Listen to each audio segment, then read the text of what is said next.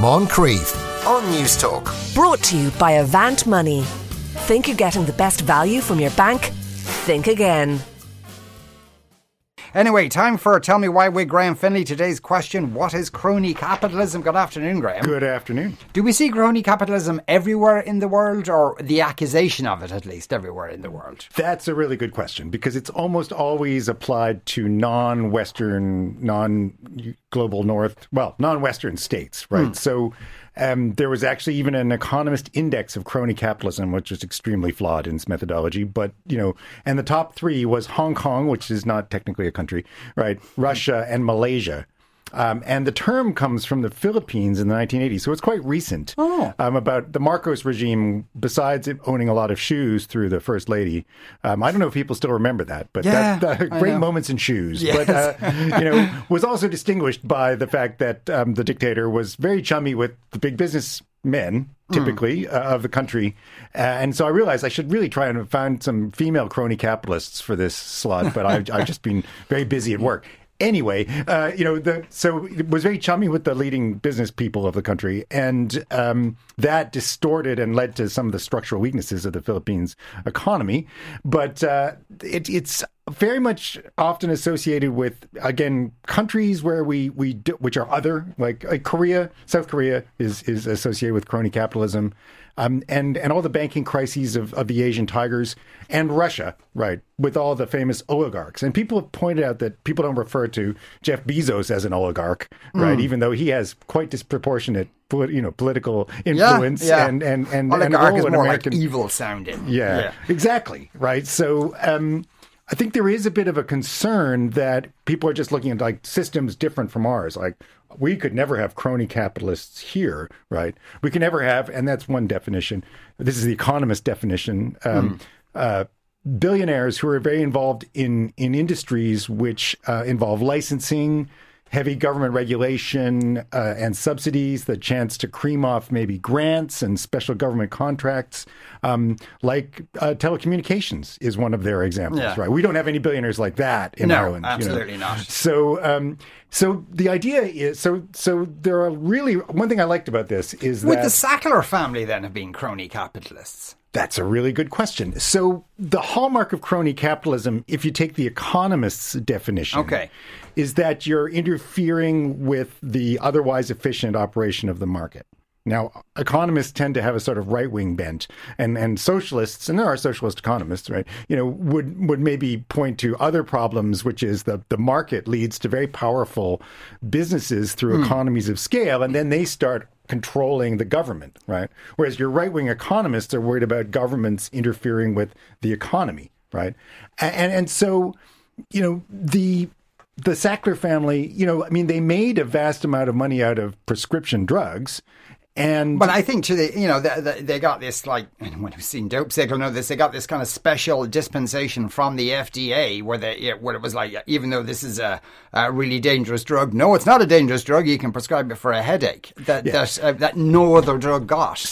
So yeah, exactly. Well, that's actually a really good point. So how is this different from regular capitalism? Yeah. And I think that's also an interesting question, because everybody at a certain point has to get involved with the government if your business becomes a certain size. And as government grows and as it regulates more and it has more tax revenue to spend, almost everybody has an interest in what the government does.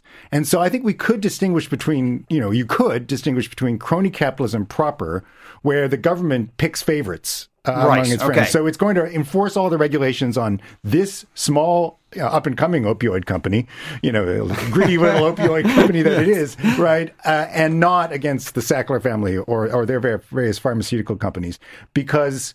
and this is to the benefit of their friends, presumably, right? And so preventing new entrants into a market is one way in which, the government can play favorites. It can use antitrust law against small companies or some other companies, their rivals, for example, but not them. It can, have very favorable interpretations of the regulations, or the regulations can even be designed to favor a particular product or a particular set of individuals. And all of this comes down to maybe the regulatory capture of the regulators by the business interests. And again, the fact that often government figures will have actual business dealings, or maybe in the case of Putin, who in theory makes something like 130,000 euro a year or whatever, and yet is building he's got an estate which is something like bigger than small cities and countries. But anyway, so he's actually having these other family members or some of the oligarchs in Russia who are not clearly as powerful as some people would like them to be, holding his money for him. Right, because he's obviously one of the world's richest people, even if it's not totally clear how. Yeah. But on the other hand, some people say every attempt to use government to make changes is crony capitalism. And so I read a quite bizarre article on crony capitalism from the Hoover Institute, which is a very conservative think tank and very right-wing economic think tank in the United States. And I was like, oh, now I'll learn all about crony capitalism. And it was all about affirmative action and the requirement that you pay your union dues, even if you oppose some of the union's decisions, right? Compulsory union dues. Was there examples of crony capitalism? And no actual capitalists made an appearance. And this was the idea that... It's crony socialism. It's crony socialism, yeah, exactly. So this was the idea that governments would force these things upon people to benefit particular groups, which would then vote for them. Right. And so that was the crony part of it. So there's a very interesting article by a guy called Paul Rubin, who's very much not a socialist, who points out that just about every aspect of regulation and any kind of lobbying by any kind of special interests smacks of crony capitalism. It's going to lead to inefficiencies in the market. It's going to lead to costs to society which otherwise wouldn't accrue, right? So-called deadweight costs or deadweight losses. It can involve, rent seeking, which is extracting money but not providing anything of value to do it. One example I saw was, if you have the land on both sides of a river, you can put a chain across it and charge people to go down the river. You're not adding any value whatsoever. The person who's operating your chain for you is not producing anything of value. It's just pure rents, and there's no gain to society. Now, that assumption, a lot of the assumptions surrounding this is that if we could just let markets be free and efficient, then everything would be fine. And there's no good reason to engage in affirmative action or to allow people to collectively bargain successfully without some people becoming free riders by not contributing dues. Yeah, it sounds from everything you've said so far that there are various forms of crony capitalism, and people might have an understanding of pure crony capitalism where everything is up for grabs. And then, as you said in one of your instances, that whoever the politician or politicians of the day with all the power pick, you, and you get all this stuff and I get something in return, whatever that is. Yeah. And it's just handing out these goods rather than already rich corporations trying to change the regulations to suit themselves. Yeah, that's the thing. I mean, we could imagine open and transparent form of people lobbying. And so crony capitalism, I think, to be a useful term, it has to be a subset of just general special interest lobbying. Because again, in a world of big government and big corporations or a certain scale of society, everybody's got a reason to try and influence both sides, right? But especially government, because government is more open to influence because of democracy, at least insofar as we have it, right? And so crony capitalism has to be a subset of that, where instead of picking winners and losers and awarding contracts on the basis of what's good for society or what advances our values, it's really just on the basis of who's benefiting, right, and what they're doing for me. Right? Yes. So you can be very cynical about this. I mean, and again, sometimes it just degenerates into straight up corruption. Here we are stealing money. And this could be a factor in Russia as well. There's a lot of theories that one reason why the military effort isn't going very well is that all the money they spent on tanks and so forth, a lot of it ended up in, I like this phrase because I've actually been to ports in Cyprus, where there are a lot of. So the phrase was, it all ended up as yachts in Cyprus, right? And there are quite a few yachts for such a small country in Cyprus, and they're really big. Right. Well, I think Larnaca in Cyprus back in the day was that used to be a massive centre for gun running. I mean, it's a wild town. It's like a small medieval town with a hanging onto a giant port, with really, really big yachts. Actually, cool thing to do if you're traveling around Europe and you see a yacht. The great thing is you can Google that yacht and learn all about who owns it, how much it costs, when it was bought and built. There's yacht nerds out there have documented these things quite religiously. Okay. Something to try when you're in Venice or in Larnaca or whatever. David says, is crony capitalism not just a synonym for democracy, assuming that democracy approves of capitalism? Well, no, because I think we want sort of our regulation to be fair, right? And so one solution maybe to the bad forms of crony capitalism, where you're picking winners not on the basis just they're your friends, and you're really impoverishing your society and denying it benefits so that you can benefit some already very wealthy people, right? That, and I think that's what we're thinking about. I think the idea that, affirmative action is crony capitalism is just, hoo-ha. But, so it's not just democracy. I mean, so we have democracy, but I don't think most people in the public sphere would say, if you vote for me, I'll benefit, me and my chums, and then I'll let some of it trickle down to you. Yes. Maybe, right? That's not something which is a real winner. And we don't want our societies to run like that. So one solution is maybe the rule of law, where, in theory, it's impartial. It's not based on personalities. And it's not based on who's getting what, but on transparent, open, and abstract universal principles, right?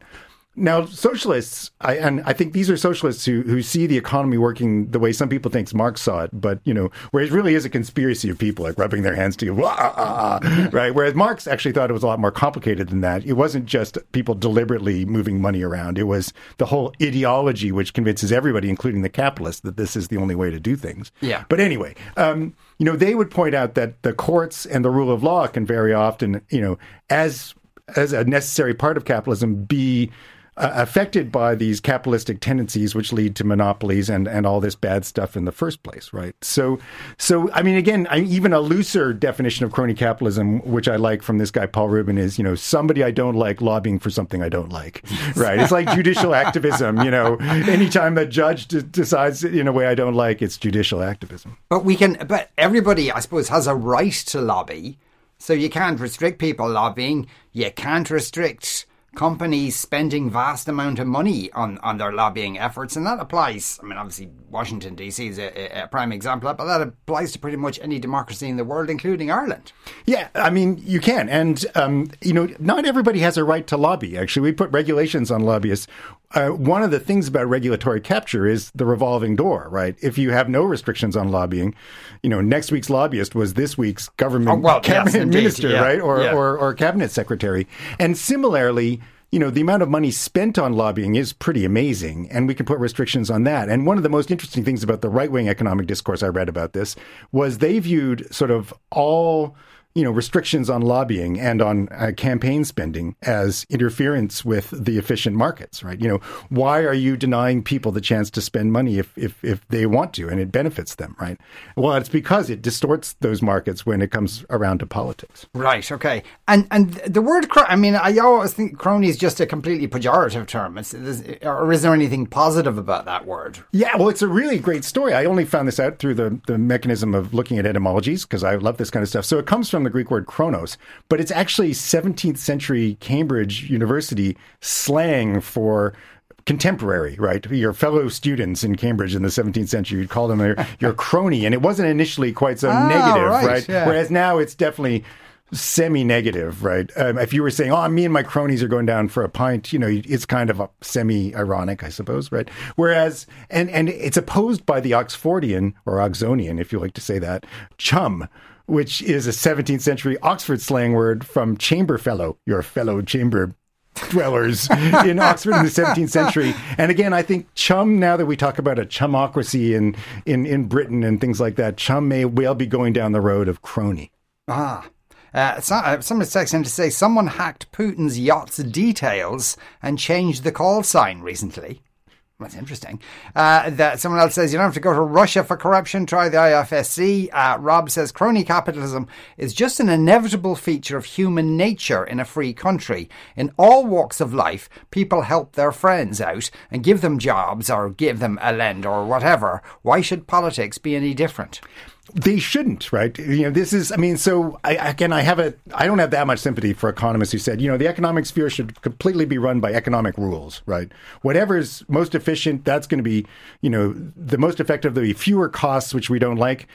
When we're talking about giving out jobs, we shouldn't give them to our friends and children, right? Because that's not relevant. Is it the best person for the job, right? Now, I was talking about affirmative action. You might say, well, wait a minute now, right?